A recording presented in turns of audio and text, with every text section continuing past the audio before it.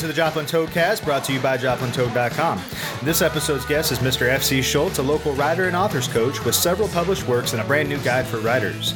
Our host, Mark Neinschwader, talks with F.C. about his adventures in becoming an author, with plenty of gold advice here for writers and all creatives about how to set realistic goals, establish great routines for your creativity, and make entry into the world of self-publishing and other larger-scale projects. Here we go.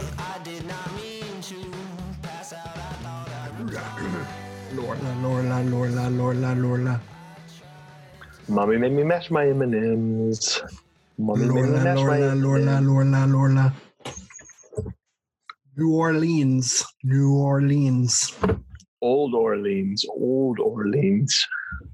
Future Orleans. Banana.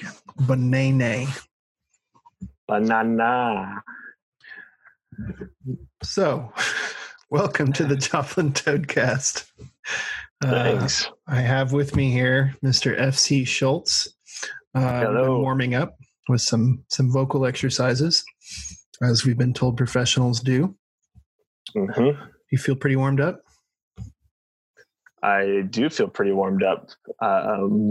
My audio recorder just skipped, but I think we're good. Cool. We won't worry about that right now. We got exactly 20 seconds. Starting over. No. Do you want to go by FC, or do you want to go by Christian today? Yeah, so a little backstory. I use FC Schultz for like writing stuff. My first name is Francis, but I go by Christian. My friends call me Christian. So that's where the FC comes from. But today, Mark, you're my friend, so we can go by Christian. Aw. And by association, everyone listening is your friend too, just for this period of time. That also ruins the first 10 minutes of the podcast that I had planned, which was just me guessing your first name. Oh. So I had a list, but it's okay. You can bleep it in post. And then Frank, Ferdinand. So, but it's okay. And I actually knew your first name anyway. It was just more fun to pretend to guess. But so to give you guys a little bit of background, Christian has been involved with the Toad in some capacity since its birthing. He was actually even partially responsible for helping choose the name of our beloved Toad. And Christian is a writer. Christian has done a lot of media work, works for Ozark Christian College. And he is currently preparing to launch a new book for other writers, which is a very exciting endeavor to add to his other published works and just the leading he's done of other writers in the area and all that kind of thing. So, Christian, tell us a little bit about just kind of your creative journey. Like when you were a kid, did you know you wanted to be a writer? Was that something that was pretty prevalent in your childhood? So growing up, I didn't read that much. I didn't write. And so it really came probably I think I was 20 years old or so. I was sharing an apartment with one of my friends, and I woke up in the middle of the night with a story idea for kind of that joke that why was 6 afraid of 7? Because 7, 8, 9. It was like a spin on that. And 6 was afraid of 7 because 7 wouldn't have any friends anymore because everyone was afraid of him. And so it wasn't that he would get eaten. It was just bananas. I woke up in the middle of the night with that idea, and I just wrote it immediately and did nothing with it. I hadn't written anything before.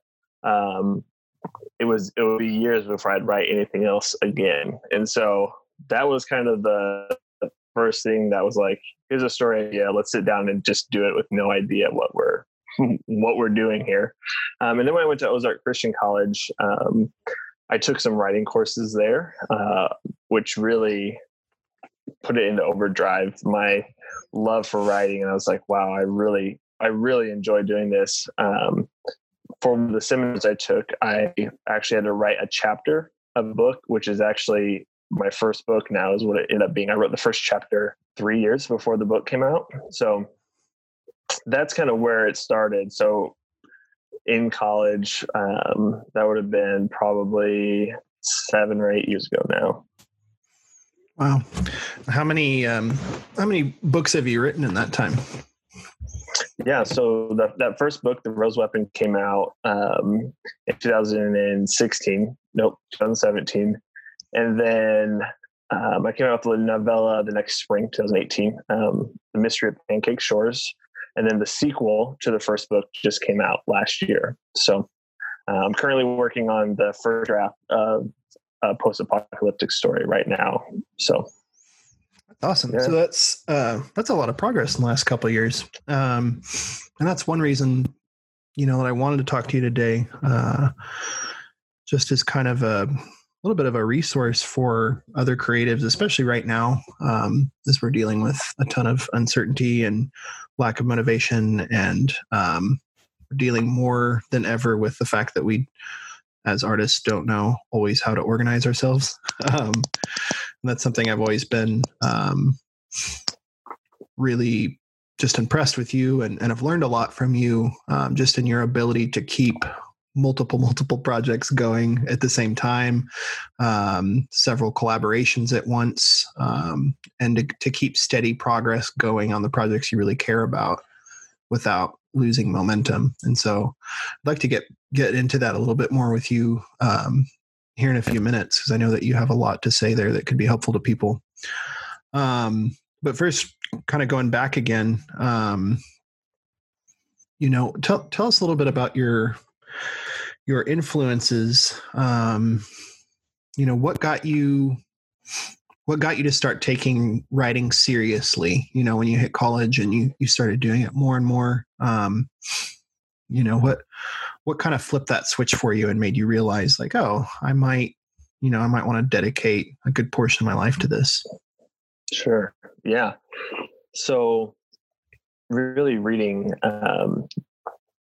Fahrenheit 451 by Ray Bradbury was, I think I read that in 2012. So right around that same time, and was just fascinated by it. That was the first time I had read it, and by his writing and just his style. And then I got some short story collections by him. And when I started writing, I was just figured, I'm going to be a short story writer. I don't think I could ever write a novel or a longer story like that. I wasn't interested in that at all. I just wanted to write short stories. And so I wanted to basically, how can I be Ray Bradbury was the goal. And so reading a bunch of his stuff, fiction, nonfiction stuff, that really kind of, I wanted to model my path after him. I think I heard some advice: find somebody who is where you want to be, and then look at the path that they took, and how they got there. Now, obviously everybody's paths are going to be different on how to get there, but that's a good place to start and see, okay, this person is doing what I want to do. So let me kind of backtrack and see how they started this. And for him, Ray Bradbury started writing stories when he was just a little kid. And so I obviously didn't have that, but he suggests write a short story a week for a year. He says, I dare you to write 52 bad stories. He says most of them will be bad, but you'll have 2 or 3 probably that are really solid. Right. They can't, at that volume, they can't all be bad. Right.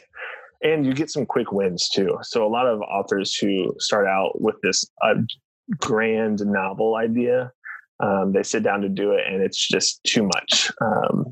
It takes so long, and you don't get those wins because you're not finishing it yet, because it's thousands and thousands of words. But with short stories, if you're doing it often, you're like, oh, here's a finished story. Here's a finished story. Here's a finished story. It helps build that momentum. Yeah, so definitely.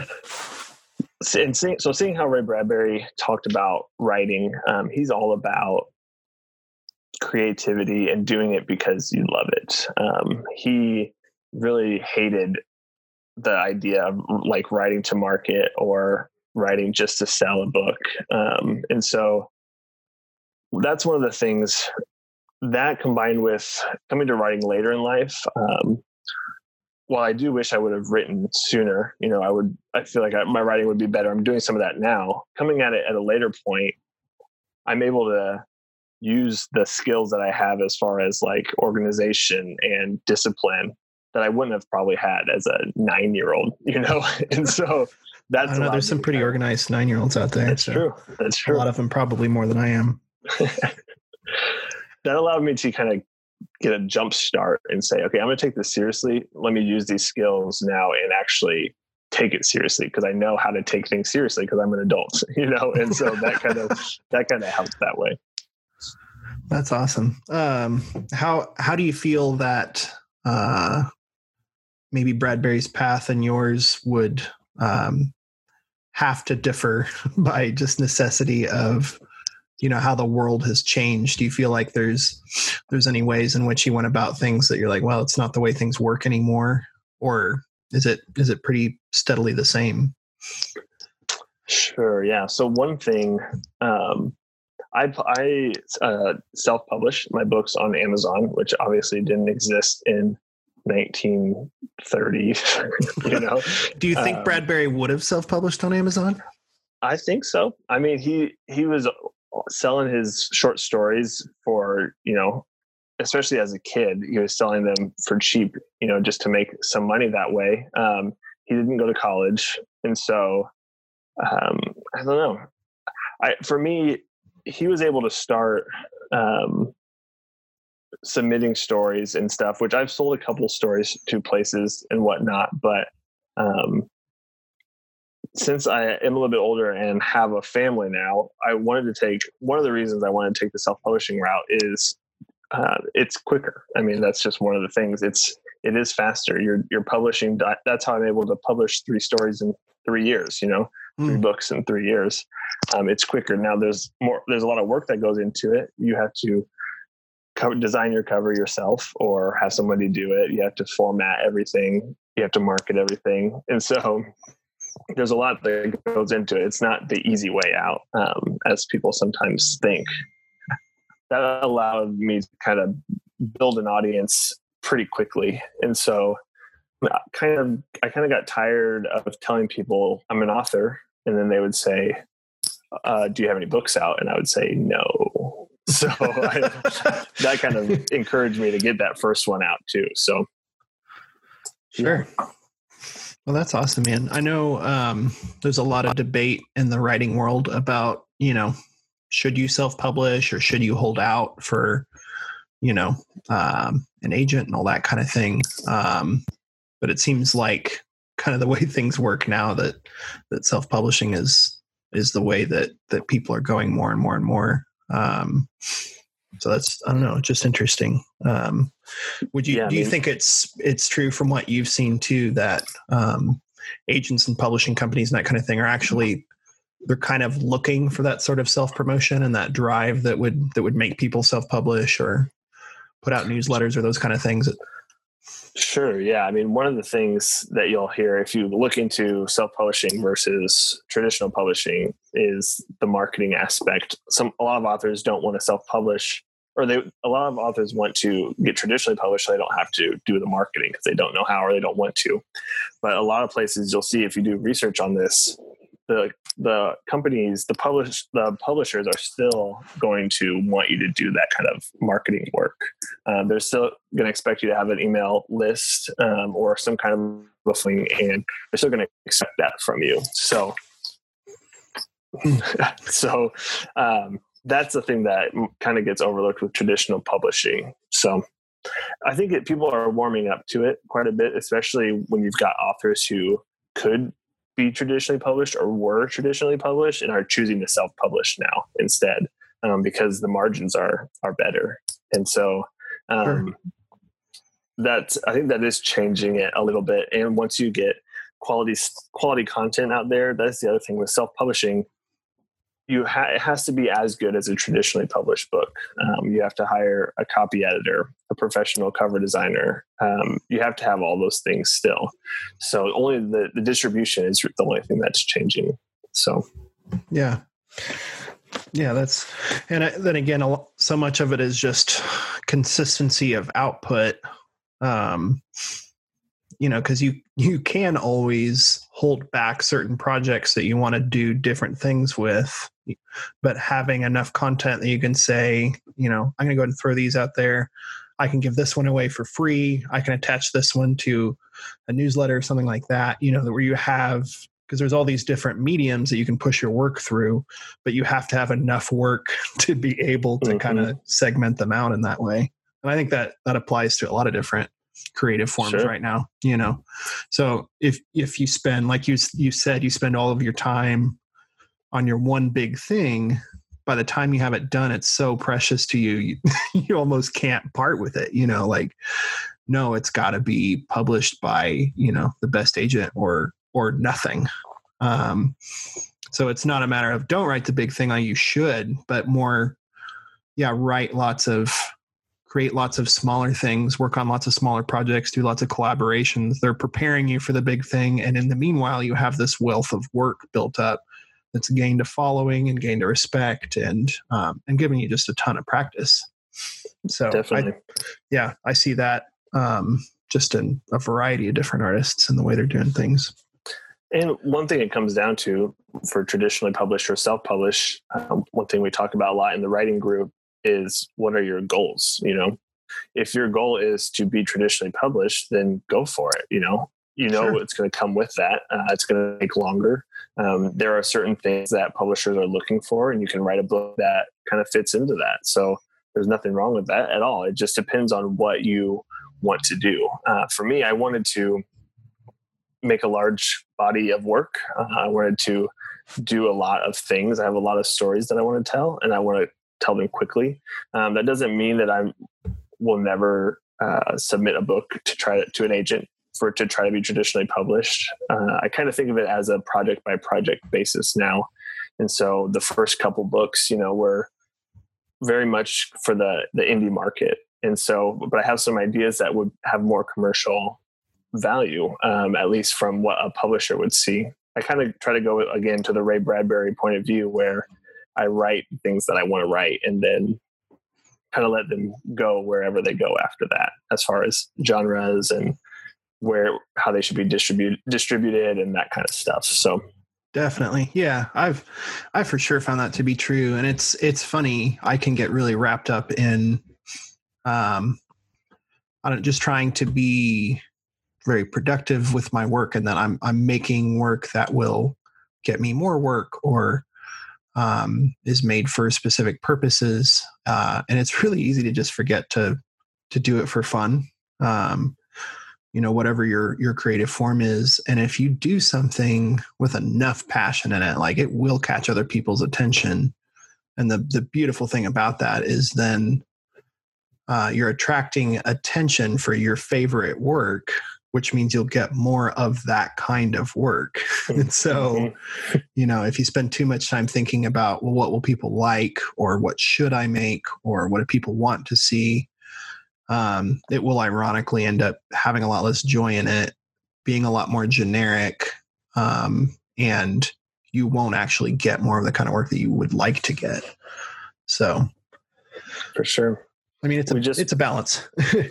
Yeah. We just watched the Onward, the Disney Pixar movie. I haven't seen it yet. It's very good. But watching it, at the end of it, I was like, this seems like it was therapy for somebody, like who wrote it. Like it seems the way it. Yeah. And all their movies feel that way, Sure. Like they all feel very personal. And so, yeah. And then looking it up or looking up any of those movies, you see, yes, the writer and the director, it mirrors his own life a lot, and so it was a passion project to do it, and it's amazing, So just goes along with what you're saying. Yeah, I'm a big fan of movies, and that's I always look at some of these directors that I've followed for a while. They're getting their big projects, their blockbusters, but I love looking at their little projects, or the projects that they did that had a lot of heart in them that they've been planning for 20 years. Mm-hmm. And it's a balance, because they had to make the blockbusters sometimes to be able to make the passion project. Sure. And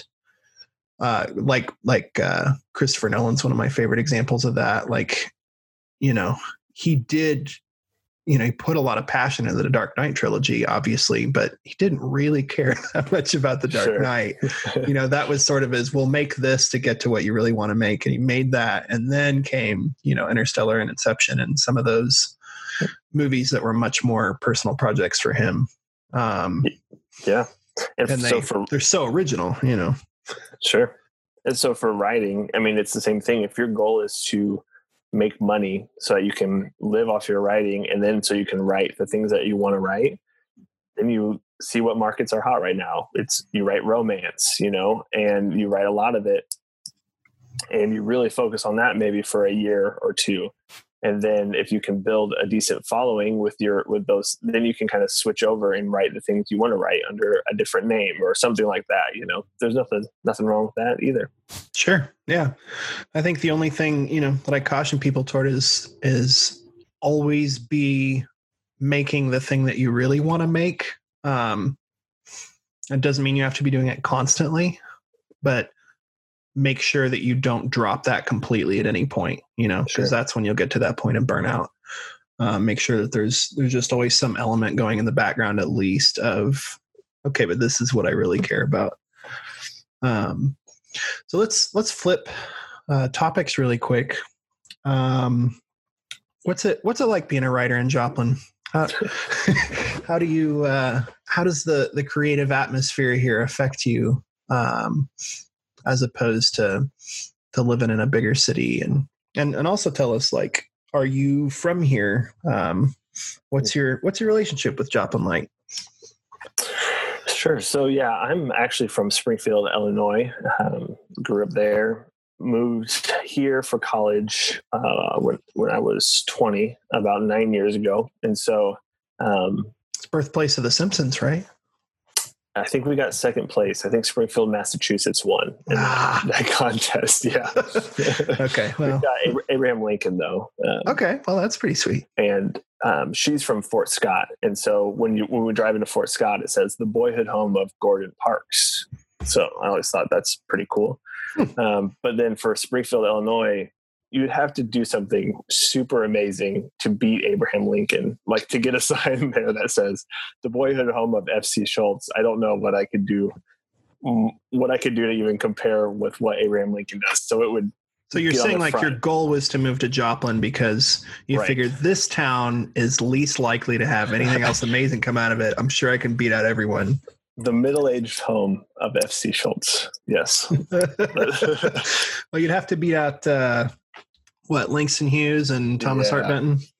Yeah. That'd be a little tricky. Definitely. But anyway, so yeah, to the original question, it's been pretty, I think, kind of surprisingly helpful. The creative community here, I wasn't really looking for, I wasn't really expecting it, but getting involved with the Limners and meeting people through there, getting to know you and Lance, those have been some connections. I mean, in this writing book, in the acknowledgments, give a shout out to Lance, which you would have introduced me to. And I give a shout out to Luke, which you also introduced me to. Both of them have been super helpful in my writing career. So I wasn't kind of looking for that, but it kind of just coming to meetings and being involved and meeting people kind of led to that, which has made all the difference for sure. So it's been a great place to kind of grow as a writer and as a creative. Now leading the Limners writing group has been great. Yeah, that's awesome. So yeah, Christian and I are both part of a local artist group that meets regularly. And the cool thing about doing that in Joplin is there's just not a lot of pretension there, I guess. It's not a super competitive like marketplace or anything like that. It's not cutthroat. We're not. And so, with that comes, we don't have as many like super, super established artists, but there's definitely an openness when it comes to the creativity. And so it's cool to see, kind of this other generation of artists coming up that are all just supporting each other super well. And I think we're going to see some amazing things come out of that movement. And it's definitely something that we're trying to spread just personally and through things like the Toad and, whatever else. But for anybody listening, if you have any interest in finding out more about those kind of things, you can definitely email us. But yeah, so that's that's my plug for Joplin. But yeah, do you feel like there's any drawbacks as opposed to living in a kind of a bigger urban area or anything like that? Yeah, I mean, like I said, I wasn't really writing much growing up, and so I don't really have anything to compare it to. Everything's so online these days, when I'm submitting stories and poems or reaching out to agents and stuff, it's all via email and that kind of stuff. And so, and then meeting in person, there's conferences and that kind of thing to actually get those connections. So, I mean, I don't have anything to compare it to really, but I haven't been wanting. I haven't really thought I wish I was in a big city because whatever. Yeah. Yeah. I probably have similar experiences. I've lived in slightly bigger cities, but no bigger city. Let me rephrase. But yeah, I mean, it's all about the people. We have good people. Mm-hmm. So right now, the obvious topic, I can't believe I've talked to anyone for longer than 20 minutes without mentioning a pandemic. But obviously that's affecting people in some very interesting ways. I've seen some amazing creativity flow out of this, and I've also seen some terrible like depression and anxiety that's kind of stopped people from creating in the ways that they'd like. How do you feel like this time's affected you with that stuff? How are you doing? Yeah, really, the first month or so, I hardly did anything. So I was definitely in that latter group, really feeling guilty for not using the time to create stuff. But I do have an 18. That's a common thing. He's 20-month-old baby toddler. Well, you created that. So, I mean, that's pretty quick. So people say, you've got so much more time on your hands now, but I'm still working the same amount from home now. And we've got, our son is home now and we're trying to balance, we're both working. So there's not really more time. And then on top of that, yeah. And I think anybody with kids is probably nodding vigorously. Like, sure. You fools. Yeah. And then especially early on, just thinking about processing the pandemic and how am I going to keep my family safe and what do I need to do? It just took up so much mental capacity that I just didn't get anything done. And so I was trying to encourage people and encourage the writing group, especially, like, if you're not doing creative work right now, that's okay. Right now, if you're just getting by, taking care of your family, checking in on those that you love, that's plenty. Try not to put too much pressure on yourself. And so that's kind of where I've been. I was growing out my beard and it was huge and itchy. And so May 1st rolled around and I just shaved it all off as kind of a symbolic, okay, let's kind of regroup here and kind of get some good habits going again. Are you saying I'd be more productive without a beard, Christian? Is that? I mean, it wouldn't hurt to try, right? I don't know how I feel about this. Has that been my problem? it was more of like a symbolic, like, okay, I need to change some things. Like, I've been staying up too late, sleeping in too long, not doing things I actually want to do. And all those habits add up. Yep. Yeah. So yeah, it was, okay, let's do this. This is the symbolic, we're shaving the beard off. We're getting kind of try to get back into a little bit of a habit here. And so far it's been great. I mean, I've said at the beginning, I'm working on the first draft of a post-apocalyptic story. I've been working on that since last summer. And so far in the last week, I've had written more words than I did in the last 5 months, probably. So, oh, wow. That's awesome. Well, I feel like I'm kind of sensing that shift with a lot of people right now. Like, we kind of had our month of anxiety and sort of treating it like summer vacation as a kid. You're just like, a lot of video games. I'm just gonna, play video games and try and survive. And now we're hitting a point where it's like, okay, that's enough. Yep. And I think those symbolic acts, I mean, they really are important because for those of us that are just still staying inside, like those symbolic acts are kind of all we have because we can't do the real things that we would, you can't go to another space like you ordinarily might or whatever it is. And so finding little ways to like show your brain like, hey, we're shifting the way we do things. We're going to get back into it.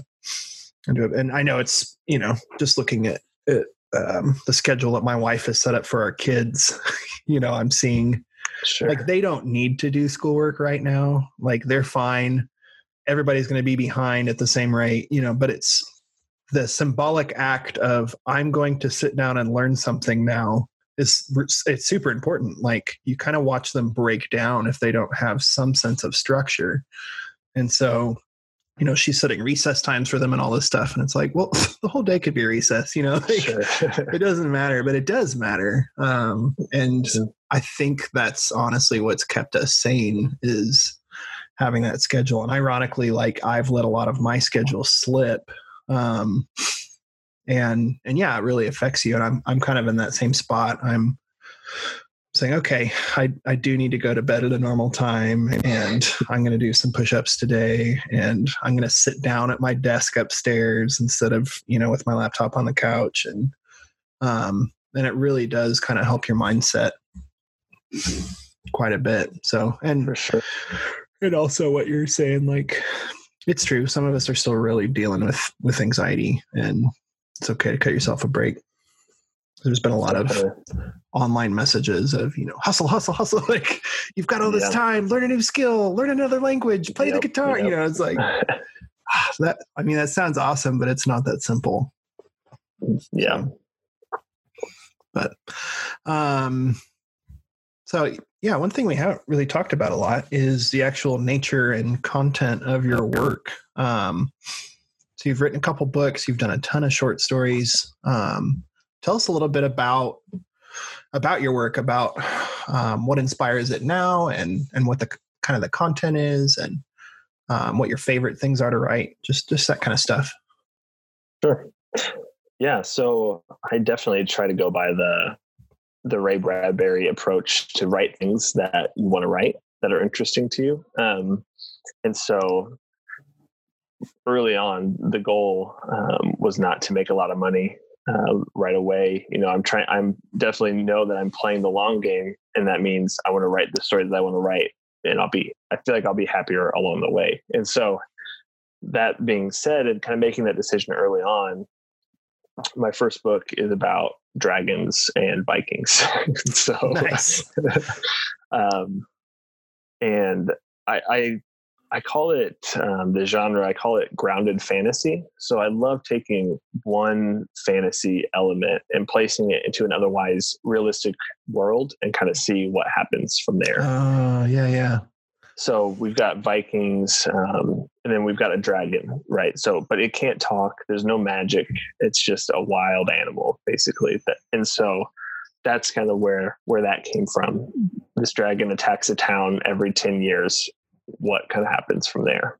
So that's the Rose Weapon, and then the sequel, When Embers End. That's kind of the premise for those. For Mystery at Pancake Shores, it was well, actually I can't really say because it'd be a spoiler, but it's the same idea. It's the late 50s Northeast, and it's just a slow burn mystery with some kids who are on vacation there. And so kind of doing the same thing with the grounded fantasy element. And this one I'm working on right now is post-apocalyptic, but what if everybody lived in virtual reality the whole 100% of the time? And then of course it gives you an easy in to add human elements.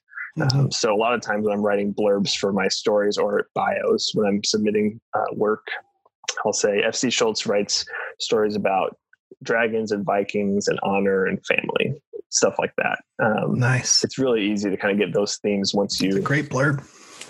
Once you get those bigger themes established, I guess. So yeah, the Rose Weapon has Vikings and dragon, but it's also about family dynamics and loss and how to deal with parents and kids. And so kind of hidden in there.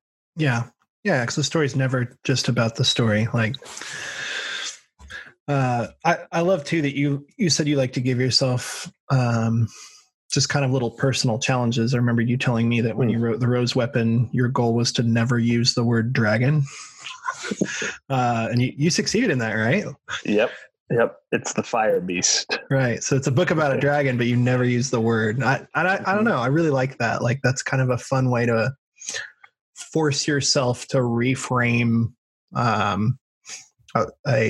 common subject, or a subject that's been visited a lot of times, forcing yourself to think about it in a new way. For sure. And for that one too, I like to try to have, okay, what am I going to learn during this book when I'm writing this book? So for The Rose Weapon, it was, let's learn how to write a book because I'd never done it before. Lesson enough. Yes. So I use the hero's journey framework almost to a T. If you're familiar with that, when you're reading the book, you'll see it almost exactly. And so there's really never more than 2 characters on screen at the same time, because just trying to do dialogue, I was new to that. Some of the dialogue's pretty cheesy. But then for the second book, I was like, okay, let's focus on dialogue. I really want to improve my dialogue. And so there's like 3 or 4 characters that are kind of traveling around. And so that was an interesting one. Like, okay, how do I balance dialogue so this person's not just sitting here and not saying anything, because that's not realistic. They would all, you got all these people talking at the same time. So that was the goal for The Mystery at Pancake Shores. There's a lot more dialogue in it. And then for The Rose Weapon, build like it's almost like a stepping stone like system where it's giving yourself a new challenge every time so that you're never overwhelmed. For sure. And That's then, awesome. yeah, the When Embers End is, how do we write a sequel? How do we take all these elements from the first book and how do we have more growth now in the sequel and incorporate those same things and have some payoffs that way? So, yeah. That's awesome, man. I don't know. It's a really clever and well planned out, just creative trajectory. And I think that, again, definitely something we could all learn from, just not only thinking about what do I want to make next, but also thinking about what do I need to learn next, okay, so it's like every book becomes a little class for you where you're offering something to people that they might really enjoy, but you're also teaching yourself while you do it. So I don't know. I just really appreciate that. So you're about to release a new one, which is definitely different from anything you've done. So talk about that a little bit. Yeah. So one of the things I love to do, in addition to writing fiction, I love helping authors do the work of writing. I love helping authors get stuff done. And so that's part of the reason why I lead that writing group here in town. And with that, I have put together just a short book about writing. It's called Doing the Work is Enough, and other things I talk about when I talk about writing. And so I find myself talking about writing a lot. And so I was like, let's just put it all together. And so I can kind of point people in that direction too. Whenever I'm having a conversation with an author, I can say, here's what I have said about that, or here's some other things that might be helpful too. And so it's very basic stuff as far as, okay, how do you make interesting side characters? And let's talk about dialogue. And is this a short story or a novel? Or are you ready to write this book yet? And so it's a lot of stuff like that that have just been recurring conversations over the years. Yeah, that's awesome, man. I think a lot of people starting out really, really need that. Like, they just need something to start with. And something like Robert McKee's story is awesome, mm-hmm. But the thing is friggin' massive and it's terrifying. You hand that to somebody and it's just like, are you serious? And so, yeah, we do still recommend you read it, but just having something that's it's really accessible and not a super long read, and just really, really basic common sense. Like, okay, here's a writer that's, this many years ahead of me. that's been through this and asked these questions, you know, not so long ago that he doesn't remember what the questions are. Sure. It's super helpful. And I've heard you talk about writing a million times and can say, you know, you've taught me a lot about story and about process and all those kind of things. So I know that'll be really, really helpful for people when it comes out. And really quick, all your books so far, are they at the Joplin Public Library? They are. I don't know if When Embers End is there yet, but okay. It's in. I actually live in Webb City, and so they're all at the Webb City Library sure. Why did we interview you? I thought, isn't this the Webb City Toad? Oh crap! Well, it'll work, I guess. Just bleep it out. Anyway, assuming we edited that out. So Christian, as you're living in Joplin, yes. But as far as places people can find these, so it sounds like a couple of them are at the library. Vintage Stock has its little local author section too. I know you got some stuff there, and then of course online. Where can people find your stuff there? Yeah, so they're all on Amazon, paperback or Kindle. I try to price my books so that they're accessible. Because one of the positive things about self-publishing is, like I said, the margins are a lot better for royalties and stuff like that. So I can price them pretty low and still make the same. Or you hear traditional published authors would make $1 a book is pretty common. Well, I can price my books. I think this writing book is $7, and I'll still make $2 on it. And so I can make them super cheap, accessible, and still make a decent amount. I'm not trying to get rich from them anyway. I want them to be able to be read. And so that's one of my goals, is to make them accessible. So they're also available on Kindle Unlimited if people have that, where they can go and read them with Kindle Unlimited. There's always a Kindle version that's $2.99 if you want to go route. That's awesome, man. Yeah. Probably the last topic that I wanted to go over with you.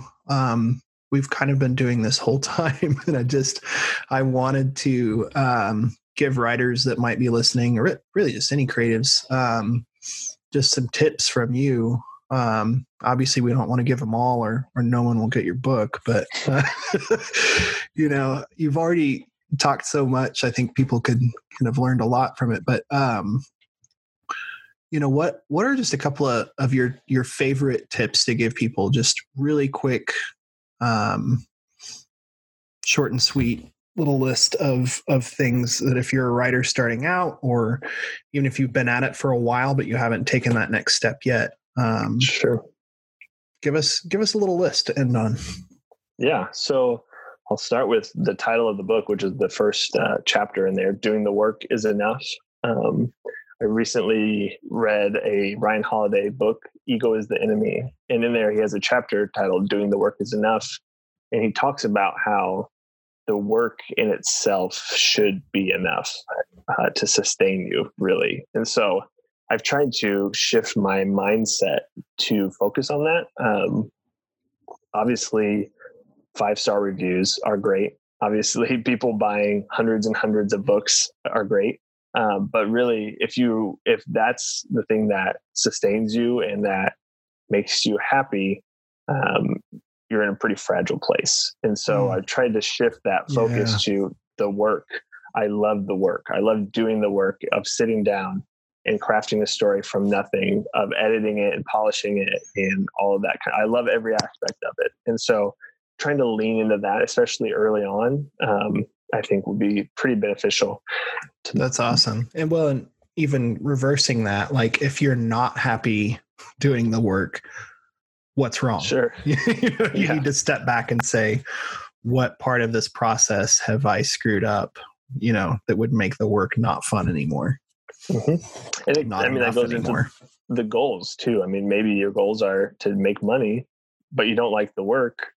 Well, your goals still line up then. You were doing it, but you're doing it to make money. So that's It's just making sure you have some congruency there with everything. So yeah, for me, it was, I really want to make work that I'm proud of and that I'm excited to sit down and write. And so that would be the first thing. Probably that's a good starting place before you even start writing anything. Another thing would be, I think I got this from Lance's site when I was first starting off, and it's basically, you're not ready to write that novel. I kind of mentioned it earlier. If you're just starting out, you'd be better off to start with some short stories. Keep chipping away at your big story. I've got a time travel space saga that I want to write, but I know I'm not ready for it, for a multi-book giant space time travel story. I'm just not skilled enough as a writer to be able to handle that. And so make sure you start with something that you can handle. It doesn't even have to be short stories. You can still write a novel. That's where I went with The Rose Weapon. I was like, okay, I'm going to use the hero's journey framework. So it's already set out for me, and I'm just going to write it from here. It's a simple story, one main character, a couple side characters. Sure. And just kind of go. And you're able to write a novel, and that didn't mean it had to be like George R.R. Martin length novel. Sure. Right.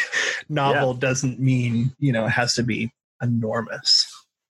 Yeah. And it's actually technically a novella. It's 30,000 words, that first one. I could have kept going. I could have added stuff to it. If I would rewrite it today, I would add stuff for sure, but I don't believe in that, I guess. Going back and doing, I wanted to kind of stand and be, okay, here's where I was at, and now I can see where I'm going and where where I've been. Yeah. If you spend too much time picking old stuff apart, you'll never get to the new stuff. Yeah. And that's one thing. If you are a writer and you've been doing it for a while, and you look back at your old stuff and say, that's terrible. Well, that's a good sign. That means that you're progressing as a writer. If you look back at your old stuff and you're like, I was amazing then, and I'm amazing now, you're probably pretty stagnant then. Mm-hmm. So what about the people that look at their work and say, oh, it sucked then, it sucks now? Awkward. Don't be so hard on yourself. Then you get some peer reviews at that point, some feedback. Yeah, no, for real. Sometimes you got to listen to other people. Yeah. Because we can all be hard on ourselves. The last thing I would probably say is, finish your projects. One of the chapters in the book is about this. And one of the things in there is, and I'm constantly telling the group this as well, but a 90% finished project is still 100% not a finished project. And so, that's tough to hear. It is. And that's where this writing book has been dragging for so long now. I was hoping to have it out in February, I think. And so, running into problems with formatting and more than I had before, everything like that just slowed it down. But even having a book that's almost done, that's formatted and is just needs a couple more tweaks to it, is still not a finished product. And so, when you get to that stage, there's going to be parts of writing that you don't like, or you like a lot less. And so you still have to do those things, or I guess hire someone to do it for you. But pushing through and doing that is such an important thing, because then you can finally say, this project is done. I published it. I put it out there. We marketed it. We had a big launch for it. And now I can move on and focus on the next thing. Sometimes when you get in the next thing and it's even bigger and you have that feeling of like, I can't finish this sucks. When you get to the not fun part, because there's always a not fun part. Mm-hmm. If you don't have that experience of looking back on like, haven't I felt this way before? And like, yeah. And didn't I finish and didn't it turn out fine? If you don't have that experience built in of having actually worked through the tough phase, then you'll never work through the tough phase. Mm-hmm. So you have to do it, you have to do it a couple times, even if the project itself honestly isn't worth finishing. So sure. I think you're right. Like sometimes the importance really is just to finish the thing. regardless of, you might look at the project and be like, this isn't worth finishing. And you might be right, but you still need to finish it just to teach yourself how to do that. Yeah. And that might not mean publishing, of course, publishing every book, or every story that you write, but it's still finishing and then learning from that, finishing the first draft or whatever it is. Finishing can mean different things there. But the problem is when you start writing, you get 10,000 words in, then you get an idea for something else and you go to it and you start writing it. And then the same thing just keeps happening. Now you've got 3 or 4 unfinished books. And how do you go back from there? It's difficult. Yeah.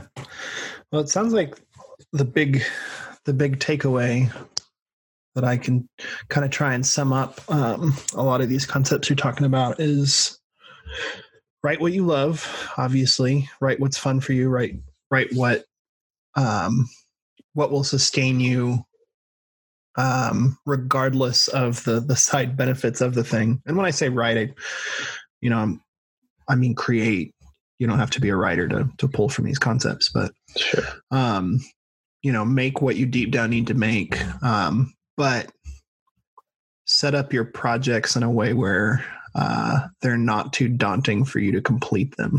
So if you're not sure if you can tackle something, just do a smaller version of it and keep upping, the scale. And if you do that steadily enough for long enough, obviously you will get to that point where you can create huge things. But if you try and start with something too big, you'll only discourage yourself and burn out. And that's kind of a great segue into, with the release of this book, Doing the Work is Enough. I'm also going to be releasing a product called the Book Blueprint. And so it's a personalized plan to get you from story idea to ready to publish manuscript. And so I've broken it down to the steps that I use to write a novel, from story ideas to outlining to first drafting to editing and all that kind of stuff. And basically what I'll do is personalize it for you. So at the very beginning, I ask, what's your timeline? When do you want this to be done? How much time a week do you have to work on it? And then I'll build a blueprint just for you, for your book. And then I've designed a PDF that has all that in there for you. So that's going to launch at the same time as Doing the Work is Enough. And actually included in that, if you buy the Book Writing Blueprint, you also get a paperback copy of the book. So. Oh, wow. Okay. That's very cool. Frank, it's been great talking to you. But no, I really have enjoyed the conversation. I hope that a lot of people listen to it and learn some things and just really get encouraged. If you're listening and you don't consider yourself a creative or a writer, but you've always had an interest in it, or maybe you just haven't picked up the pen in a while, now's the time. And it doesn't have to be so intimidating. You're not even, if you're not ready for a short story, well, write a poem. Don't know about poems, well, write a haiku. Like anybody can write a haiku. Just start with the next step, and that step can be as small as you need it to be. But Christian, thank you so much for your time today. Really appreciate it. Yeah, no problem. Thanks for having me. Absolutely. That'll do it for today. Talk to you guys soon. Thanks for listening to the Joplin Toadcast, brought to you by JoplinToad.com. If you want to check out Mr. Schultz's new book for writers, his year-long series of tips for authors, or any of his fun fiction work, you can visit www.fcschultz.com. That's FCSHULTZ.com. This podcast is brought to you by the Joplin Toad, an online arts and humor magazine that loves the city of Joplin, Missouri. Give us a follow by searching for the Joplin Toad on your favorite social media platform. This episode was hosted by Mark Neinschwander, produced and edited by Jeremiah Jones, and introduced by me, Bernard Flamham.